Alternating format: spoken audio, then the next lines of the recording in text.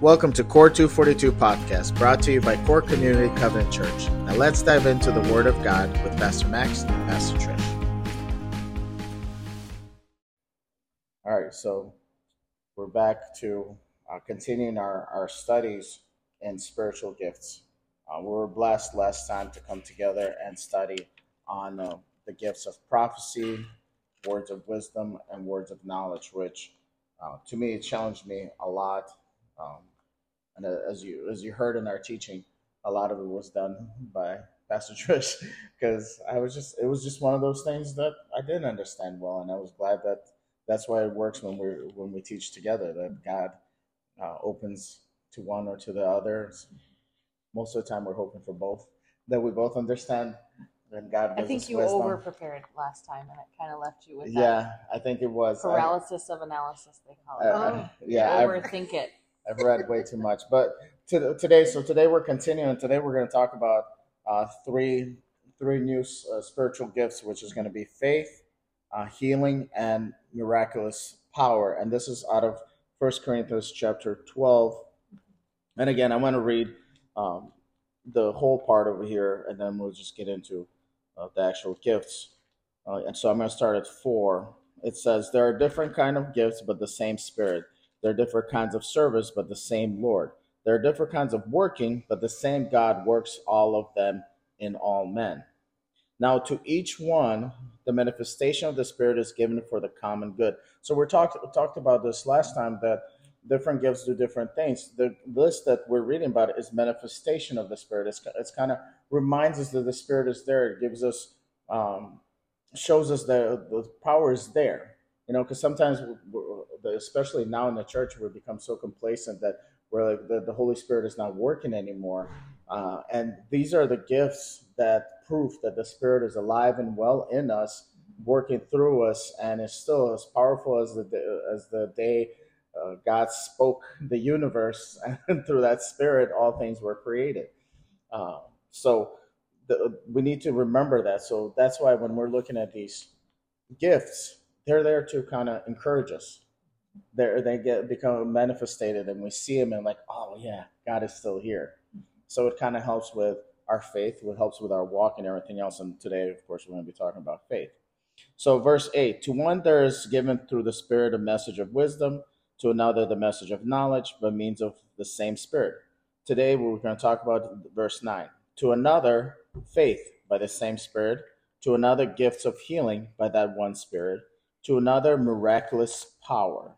And we're going to stop right there because that's what we're going to cover today. Again, we're going to cover gift of faith, gift of healing, and gift of miraculous power. And it's a key thing that it says it always ends with "by the same Spirit." By the same Spirit. It's not out of us. It's not that we're so special that we have these gifts, that we get to manifest these gifts for other people. It is by God's alone. We do not hold on to this. I am not a healer. I am not a miraculous power person. I'm not I don't know, faith. We hold on to titles. But yeah, this is not what it's about. It's the Spirit. The Holy Spirit can do whatever He wants through whoever He wants at any time and any place. Exactly. Mm-hmm. And these are the gifts. These manifestation gifts are the ones that all of us can have. So it's a blessing to all of us to encourage the church. The end point of all this to have is to bring glory to God, to encourage the church to keep moving forward. Because if we don't have, I can see how stale churches could be if they don't see these signs. Because I can see them starting questioning, is there a God? Is there a Holy Spirit? If they don't see it, the problem is they're not seeking it. And so that would be a hard thing. So we want to dive in first in the spiritual gift of faith. And again, we're focusing on the spiritual gift of faith because we truly believe every believer have faith. If you confess with your mouth that Jesus is the Lord and believe in your heart that God raised him from the dead, you should have some kind of faith when you put that big title on, not title, big statement that I believe in those things. I confess those things. So there's got to be some kind of faith. If you're reading the scripture, there's some kind of faith that you have this. But the gift of faith is just that a little bit more. there's that change. My best thing, and I've shared this a while ago, that I always love it. Like I can look at a chair and can say, like, I believe that's a chair. I believe it's a good chair. It looks like a chair and everything else. But until I sit on it and put my all my weight into it, that's when I actually have faith in the chair. Like, yeah, it will hold me up. It doesn't matter how long I can talk about that chair until I sit on it. That shows. So that's the difference between that we want to show and prove, especially in our examples, is there's a difference between talking about that I have faith and actually there's action behind it. We're living in that faith, right? So Hebrews 11 is a great chapter for the study of faith because not only does it give a definition of faith, but it also outlines examples of saints who had great faith. And like we said, faith without deeds is dead, and we need to have faith. That's how it is by grace that we are saved through faith. And that's not of ourselves, it is a gift of God so that no one can boast. So in order to enter the kingdom, we must have faith. All we need is the faith of a mustard seed. But certain Christians have the gift of great faith where they're able to trust in God. There's that old classic story of that there was, which is appropriate, it's raining tonight, but there was a drought, and in the farming community they decided to all come together to pray for rain, but only one person showed up with an umbrella. And the person who has great faith is the one who would show up with an umbrella. So they all came and had the faith to pray that God would bring rain, but only one was not afraid to look stupid by showing up with an actual umbrella, like actually expected God to move and to bring rain. So Hebrews 11:1 says this: faith is being sure of what we hope for and certain of what we do not see. So there's a certain confidence that when someone has the gift of faith, they know beyond a shadow of a doubt, and they're unwavering in something that there's no evidence to believe it. There's no reason in our natural selves to believe that God is about to do this thing, but they know by faith and they trust by faith. That's someone who has the gift of faith. And it says in verse 2, this is what the ancients were commended for. By faith we understand that the universe was formed at God's command, so that what was seen was not made out of what was visible. And then it begins to outline those who had the faith. And I want to look at verse 7. It says, by faith Noah, when warned about things not yet seen, in holy fear built an ark to save his family. And then verse 8, it says, by faith Abraham, when called to go to a place he would later receive as his inheritance, obeyed and went, even though he did not know where he was going. And then in verse 11, it says, by faith Abraham, used again as an example, even though he was past age and Sarah herself was barren, was unable to become a father because he considered himself faithful who had made the promise. So the reason I chose these three, there's a lot of examples in chapter 11, is for a couple of reasons. The first thing that we draw out of this is that faith does not begin with the individual. Just like all the other spiritual gifts, the spiritual gift it has its origin in God. And we just are the recipients and the ones who respond to what God is already doing. So you see here in each of these, it says, Noah was warned about things not yet seen. Abraham was called to go to a place. Abraham was promised certain things. So we see that faith is a response to what God has already shown. Faith is not just wishing something into existence. It's not positive affirmations. It's not chanting a mantra. And this is what separates us from other religions, where it's not just positive thinking, but it's that God reveals something and we take it at face value and we believe that it's true, and we stand on his word, we stand on his promises. And there's three primary ways. So again, faith begins with God speaking and us trusting. So 3 ways that God speaks. One, he commands, like he did here, where he commanded Abraham to go to a land for his inheritance. And he goes to that land, and the Lord says, this land will be inherited by your descendants. And he receives the reward, I guess, for lack of a better word, the blessing, because he responded with obedience to God's command. The second way that God speaks and we can respond with faith is God warns. He warned Noah that there was something coming. And again, this goes back to the prophetic gift. We talked about that last time, about how God will use the prophets, and God doesn't do anything without first revealing to his prophets. And so there may be a warning that comes forth in the church through a prophetic gift, and that person either responds in faith, or maybe someone else was bringing the prophetic word, and the person of faith stands on that and trusts in that revelation. So the first is a command. The second is a warning, that God could give a warning. And notice here that the warning requires action. There's repentance that's required. There's some activity that's required. And in this case, Noah needed to actually build an ark in order to save his family. There was something that God required. And this is like what you were saying about faith, that faith is not just some abstract concept that we just believe. It requires action. Faith requires, that's why I said earlier, faith without deeds is dead. So you have faith. Show me your faith by what you do. This is all from James. Yeah. So we're not just teaching this off of just our opinion. This is coming from actual scripture. And the third way, so God commands, God warns, and then the third one we see here is with Abraham and Sarah, who fathered Isaac in their old age. And it says that he considered him faithful who had made the promise. So the third way that we can respond in faith is that God gives us a promise. And what better place to look than the whole of Scripture, right? To see God's promises and to demonstrate our faith by standing on the promises of God, that God will do what he says. You know, one of the biggest promises that he says is he is with us always, even to the end of the age. And he says that he's coming, and he's coming soon.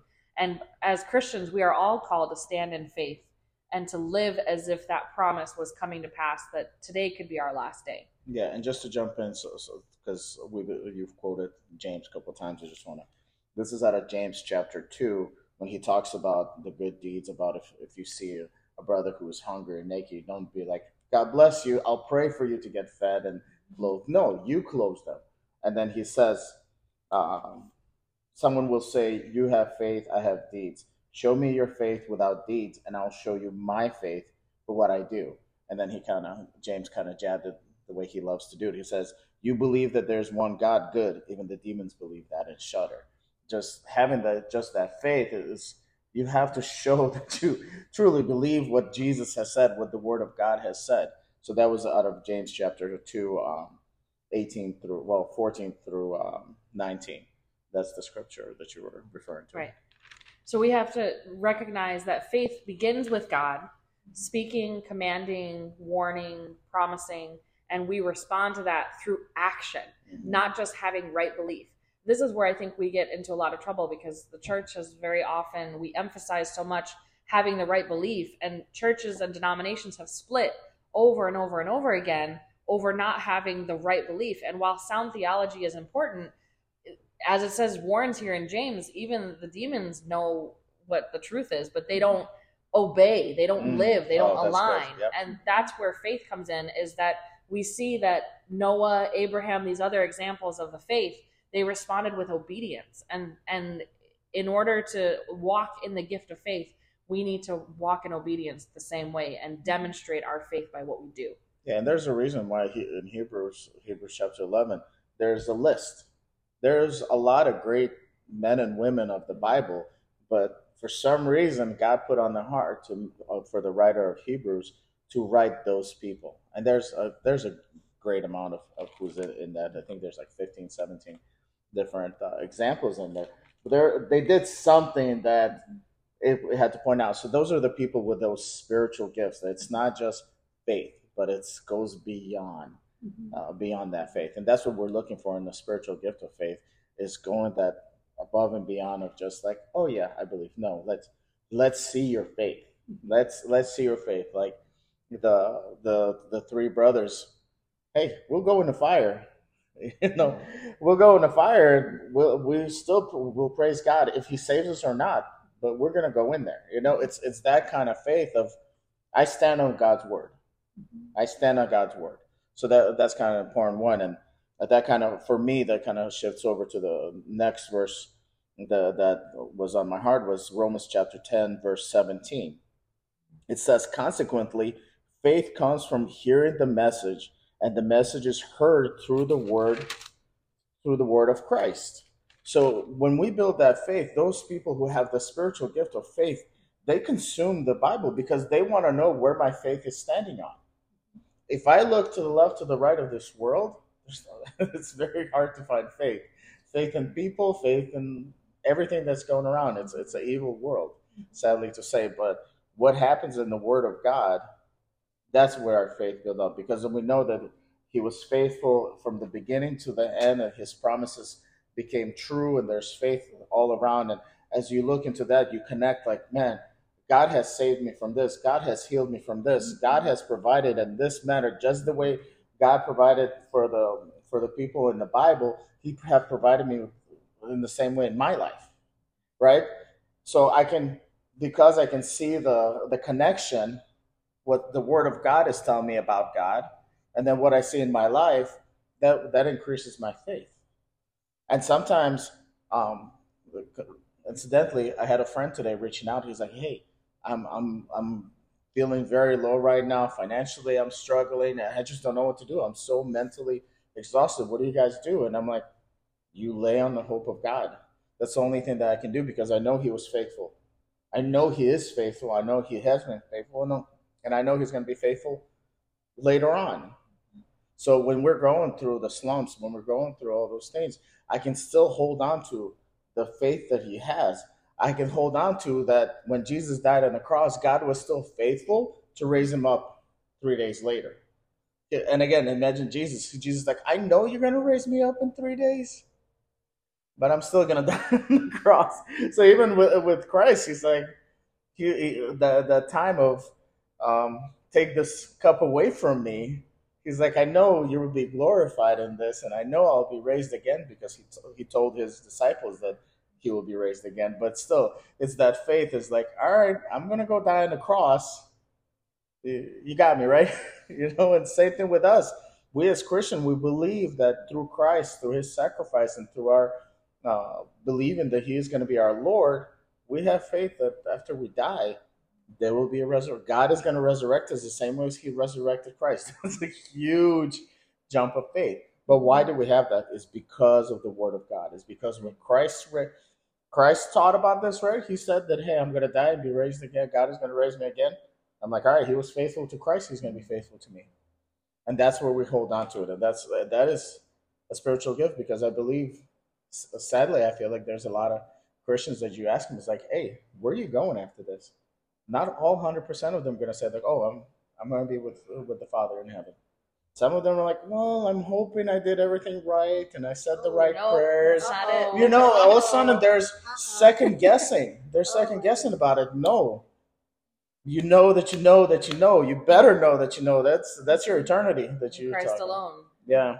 So that's what it is. We find faith in being in the Word of God, just like Romans 10:17 says. We have to hold on to those promises, and that's how our faith is going to be grown. So again, be in the Word of God.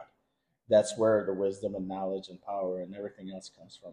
Right? And Romans 10:17 also points to faith being very much like a muscle, that the more you're exposed to the Word of God, the more that you, again, because remember, faith starts with God's Word, whether it's a command or a warning or a promise. So the more that you're exposed to the Word of God, the more your faith is increased, because you realize the promises that He said. You do realize that He's the same yesterday, today, and forever, and your faith grows and your faith is increased because you've been exposed to the Word of God.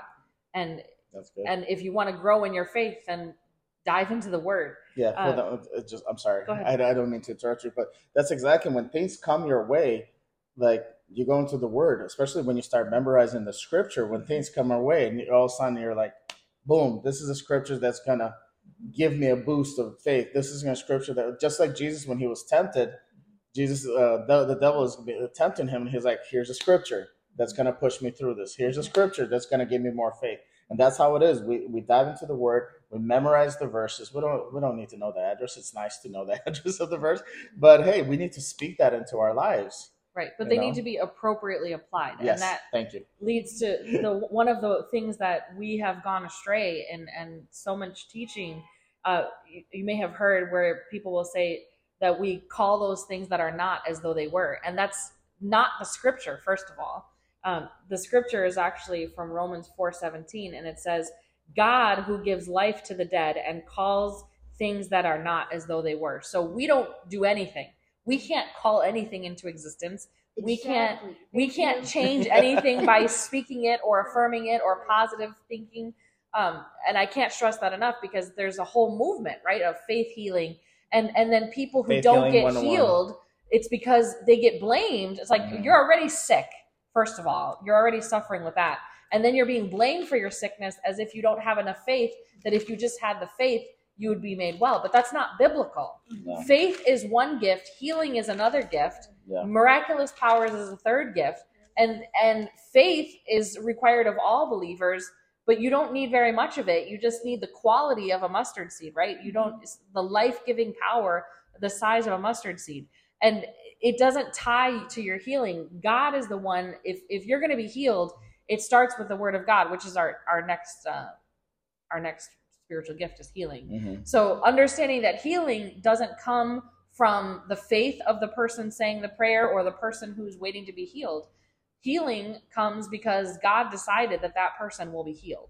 Yeah, and that might be something hard to hear, because those of us who lost people from sickness, or those of us who experienced sickness ourselves, or just somebody got really sick and you were watching being sick, it's hard to hear that. It's like, well, God, why aren't you choosing them?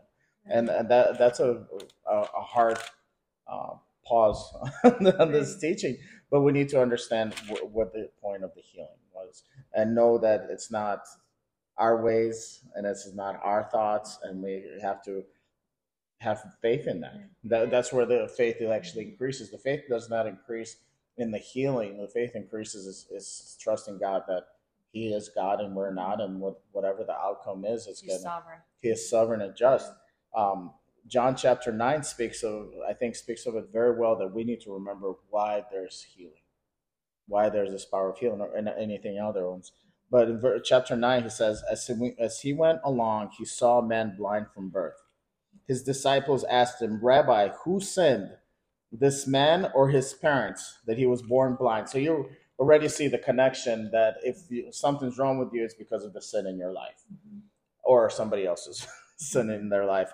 And Jesus, wonderful, wonderful Jesus, says, neither this man nor his parents sinned, said Jesus, but this happened so that the work of God might be displayed in his life.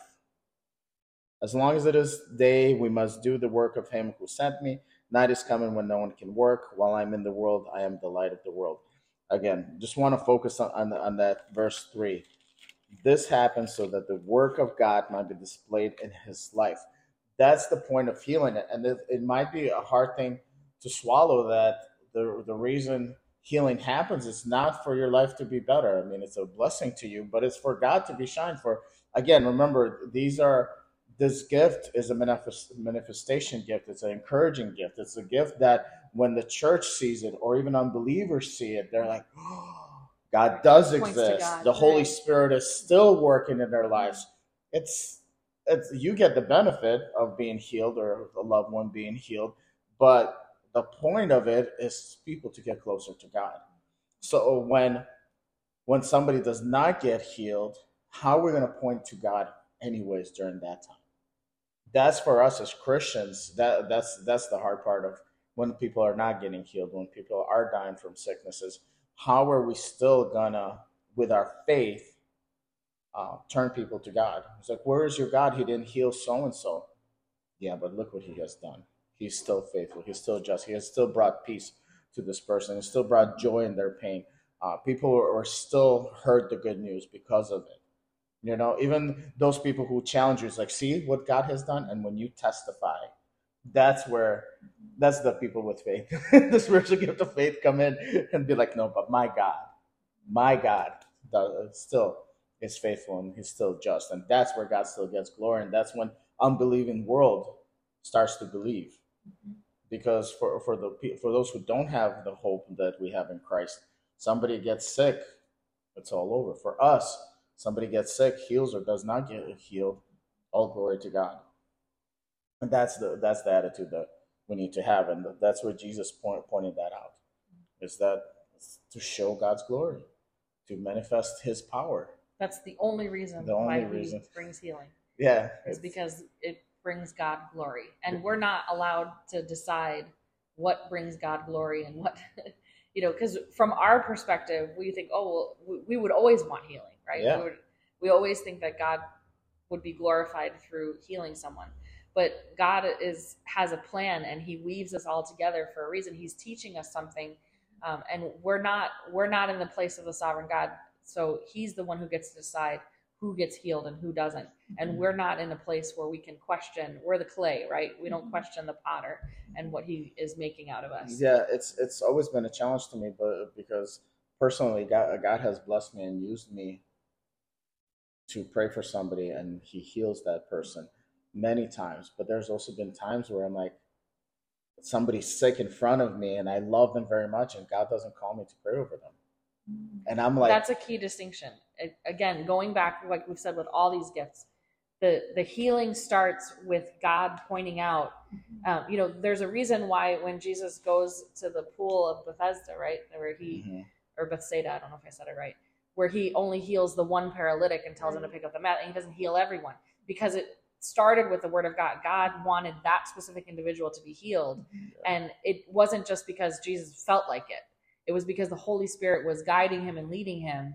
And there's times when, if you have the gift of healing, or God is using you to heal, He's going to show you first that He wants to heal that individual, and then you pray. So it's not your prayer that's rubbing like a genie in a lamp and making God, that you prayed a certain magical prayer and therefore God brought healing. It's God wanted to bring healing, and you by faith responded through prayer. Yeah. And God honored that prayer. Yeah, and that, I think that's kind of the true thing, and it's heartbreaking. It's heartbreaking. I went to Haiti on a mission trip, and we went to an orphanage with all special needs kids. They can't walk, they can't talk, they have all these, and it's in Haiti right after the earthquake, so horrible poverty. And I remember after I visited the orphanage, and I knew I was going to come back next day to see them again, and I remember just crying to God. I was like, God, why can't I pray for any of them? Like, I want them to be healed. How your name will be glorified? Are you kidding me, God? If I would pray just for that one orphan, and they would start walking. It's that the lame will walk, and I remember crying out to God, and God's like, no, this is not the time. This is not it. And I was like, is it my faith? No, it's not the time. They're going to be taken care of another way. God is going to be glorified through their life another way, and the things that happen afterwards, God was glorified regardless. But it was just that so heartbreaking to be like, God, but if it's not me, I'm not the healer, it's Him. So me coming up out of my will to pray for somebody for healing, nothing's going to happen. Even Jesus says, I don't do anything that I want to do. I only do what God tells me to do, or what I see the Father's doing. So that's where you need to be. And it's not always the same thing. I love, like, you have the next verse, right? Go ahead. No, yeah. So Matthew chapter 8, there's two accounts of healing. There's the story of the faithless, the centurion, who has a servant lying at home, paralyzed and in terrible suffering. And the centurion tells Jesus, I don't deserve to even have you come under my roof. Just say the word and my servant will be healed.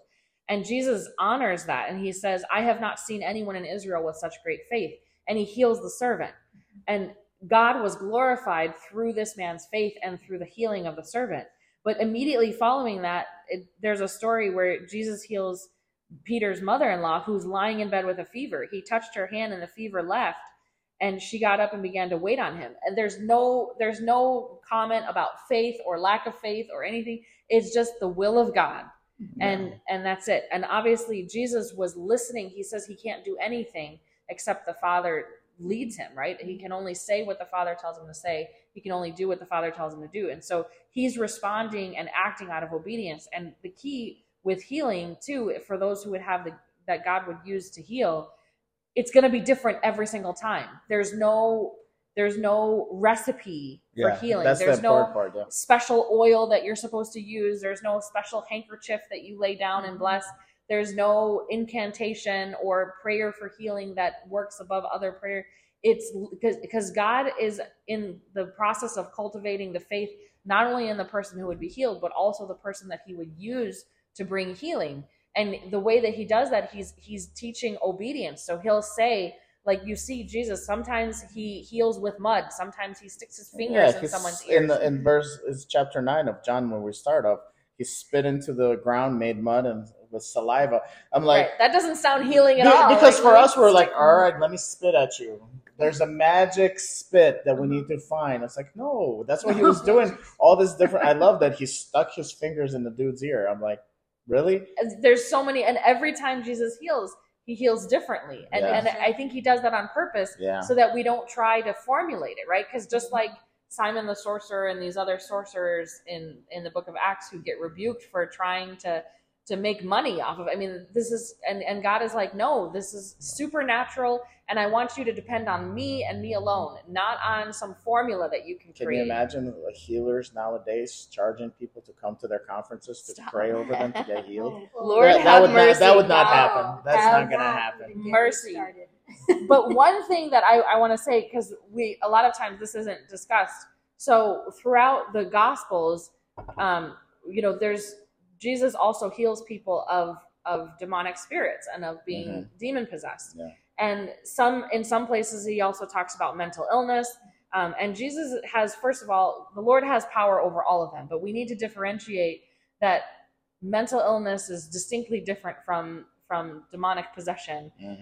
But again, the Lord has power over both. But if you are dealing with someone who's under the influence of an evil spirit, one thing that we said, when Jesus heals, he does something different all the time. Sometimes he rubs their eyes or puts his finger in their ear or spits in the mud or whatever. But when it comes to demonic spirits and deliverance and healing of demon possession, in Matthew chapter 8, verse 16, it says, many who were demon possessed were brought to him. He drove out the spirits with a word and healed the sick. And so one thing that we just need to be careful about, because scripture over and over again, when it talks about healing, very often says, bring someone to the elders, have them anoint with oil and lay hands on you. There's things that we don't understand about the spiritual realm when it comes to dealing with demon possession. And again, differentiating mental illness, again, Lord has power over everything.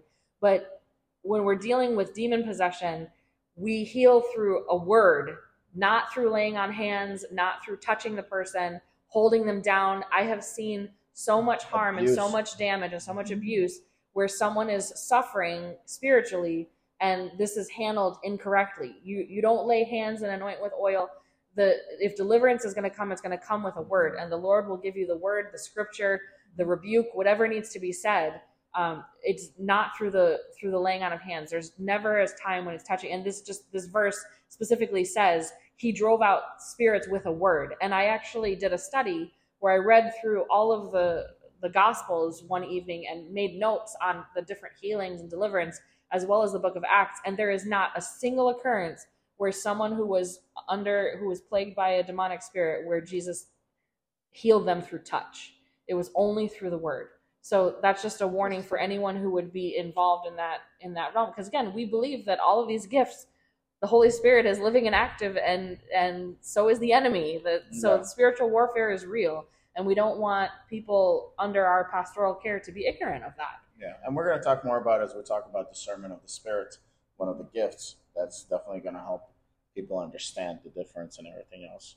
But yeah, I'm so glad that you mentioned that about demon possession and healing, because again, people think if they're in sin, then they're going to get sick. So if they're in sin, that means they're demon possessed. That means they might be sick of that. No, there's total separation. We need to honor that separation so we don't kind of clump it in the same way.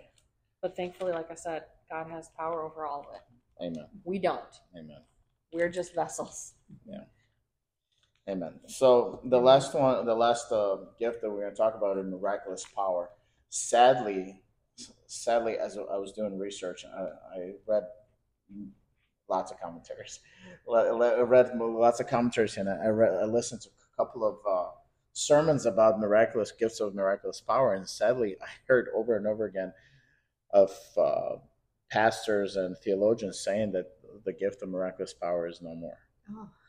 That it's just not there. It died with the apostles. The whole point of the gift of miraculous power was to just establish the church at the beginning, and that's it. And that really grieves my spirit, because I feel like the spirit has not changed.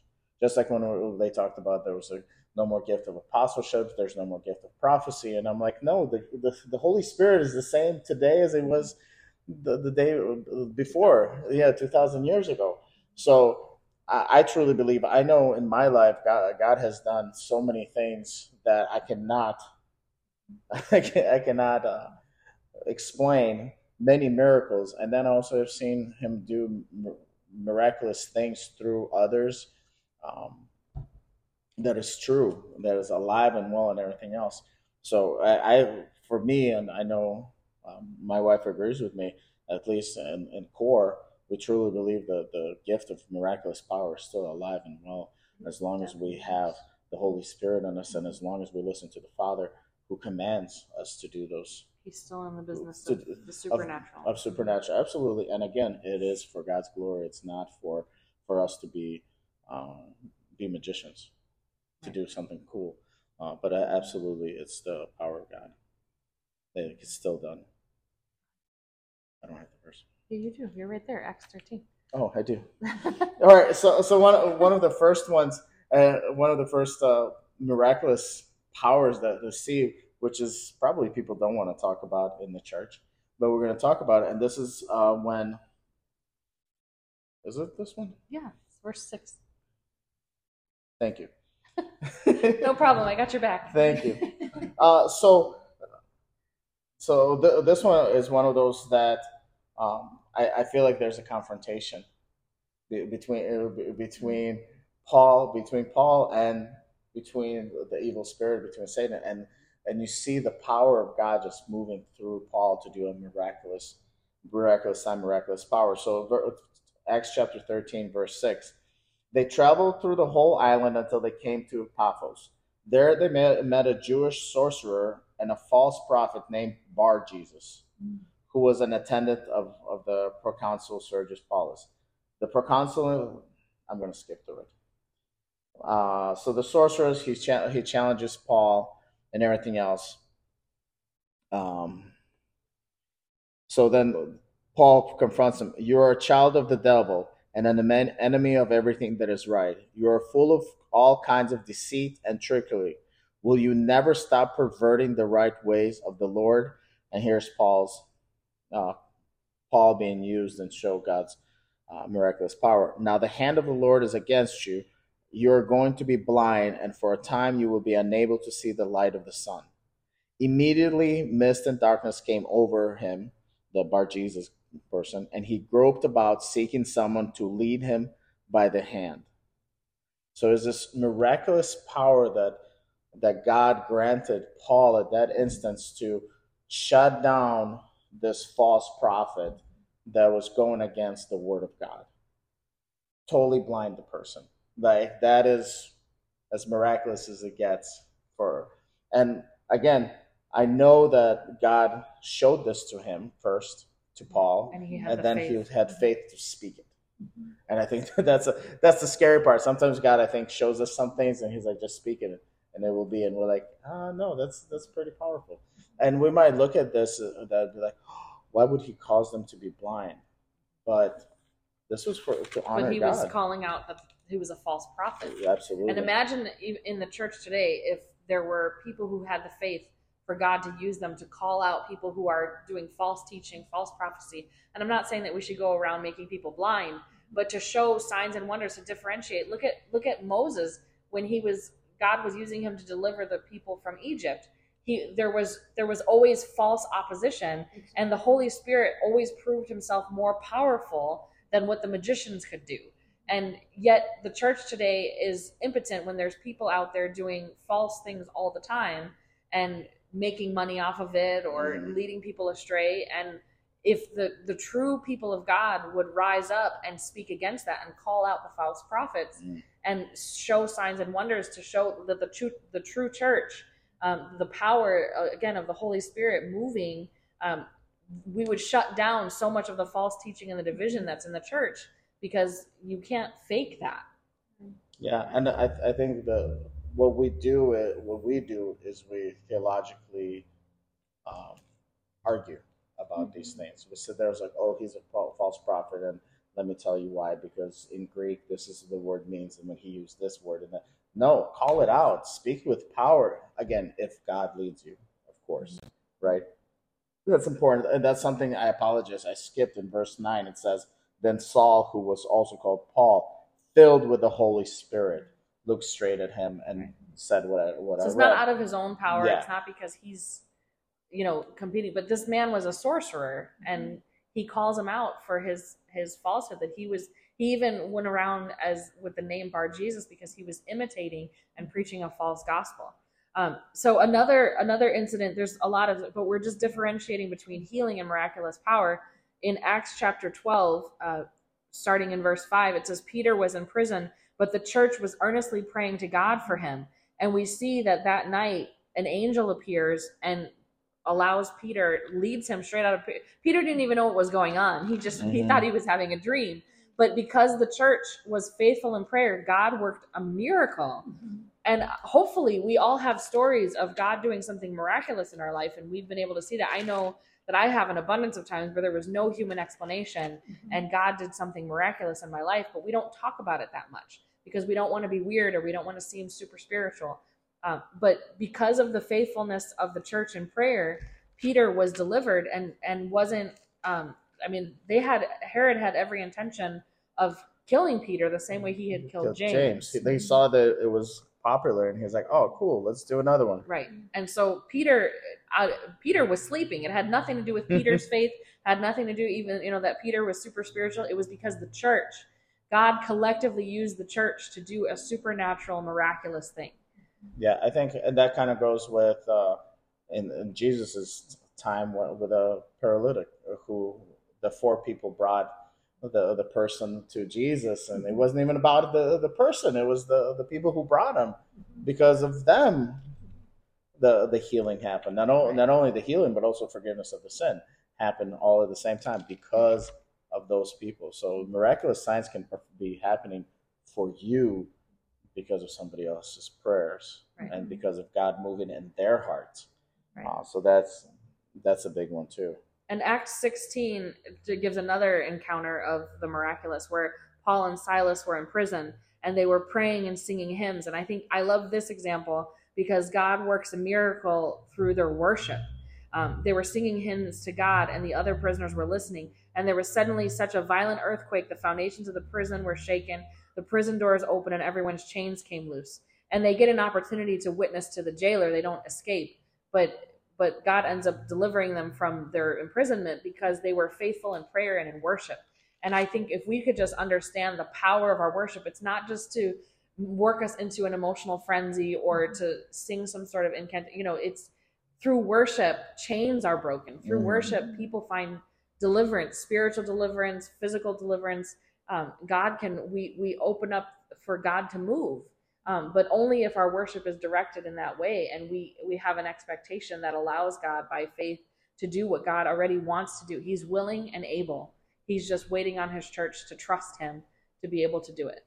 Yeah, I again in Ephesians, the verse where we started, not Ephesians, sorry, Corinthians chapter 12, where we started, it says to what the person can handle. We're limited only by the faith that we have sometimes. Like, how much are we going to trust God? Are we going to trust God that we can heal somebody if He tells us to? Do we trust God that if God tells us to move in miraculous power, would we actually do it? Are we going to trust God and bring an umbrella? Right. That's kind of the big point.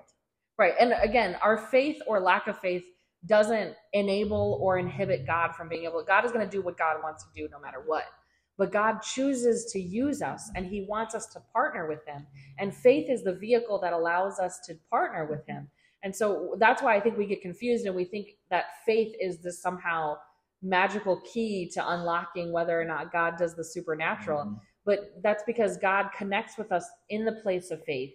It's an invitation. God invites us into the miraculous, and our faith, our trust in him is our partnership. And God chooses to use our faith in order to move in a supernatural way, but it's not our faith that flips God on and off like a switch. Yeah, I think our faith is that to just know that He can do that. Yeah, and what was I going to say? Yeah, and going back to it, it's all for God's glory. If you're like, God, give me the power to lift the scars so that people can see how strong I am. It's not about That's you. not about you. It's not about you. Let me, God, show me, give me power to heal this person so they can see how much faith I have. It's not about you. It's all about God and God alone. And it's about winning people to Christ. And I think we can finish with this. Yeah. Luke chapter 10, verse 20. We've said this before, and we'll just drive it home again. After Jesus sends out the 72 and they're able to heal and they're able to deliver people from demonic influences, they come back and they're rejoicing. And Jesus says, do not rejoice that the spirits submit to you, but rejoice that your names are written in heaven. And we can't drive that home enough, that all of these things are amazing and God can use and move in supernatural ways, but we shouldn't be looking and putting our faith in sign and wonders. Our faith needs to be in rejoicing that our names are written in the book of life, that people are actually getting saved and walking away from their life of sin and trusting God and finding through Christ Jesus eternal life. Yeah, absolutely. That's that we rejoice in. We rejoice that we got healed, but let's rejoice more that through this healing, more people will come to Christ.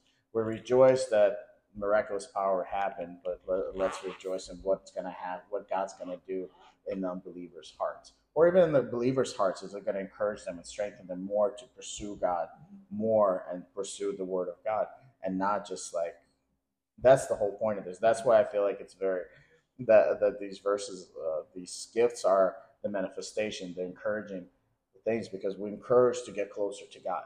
That's what they're for. And if you don't see them, start searching for them. You start praying for it. You start listening to God. Paul says, eagerly desire the greater gift. So we can pray for these gifts. If we're not seeing them in the church, we need to ask God, here am I, Lord, send me. Exactly. It's not like, let me come to church and see what someone else is going to do. How does the worship team, how's the pastor going to preach? How does whatever? No, God, why am I here today? What gift you're going to give me today to bring glory to you and encourage the body of Christ and bring unbelievers closer to you? That's where we're coming in. And I think that's going to be our message over and over again as we look into this study. Let's write more names in the book of life. That's where it is. Amen. Amen. Thank you for spending time with us during this episode. We pray that this teaching blessed you and brought you closer to understanding God. If you'd like to contact us, please email us at portchurch242@gmail.com. Until next time, know you are loved and covered in prayer.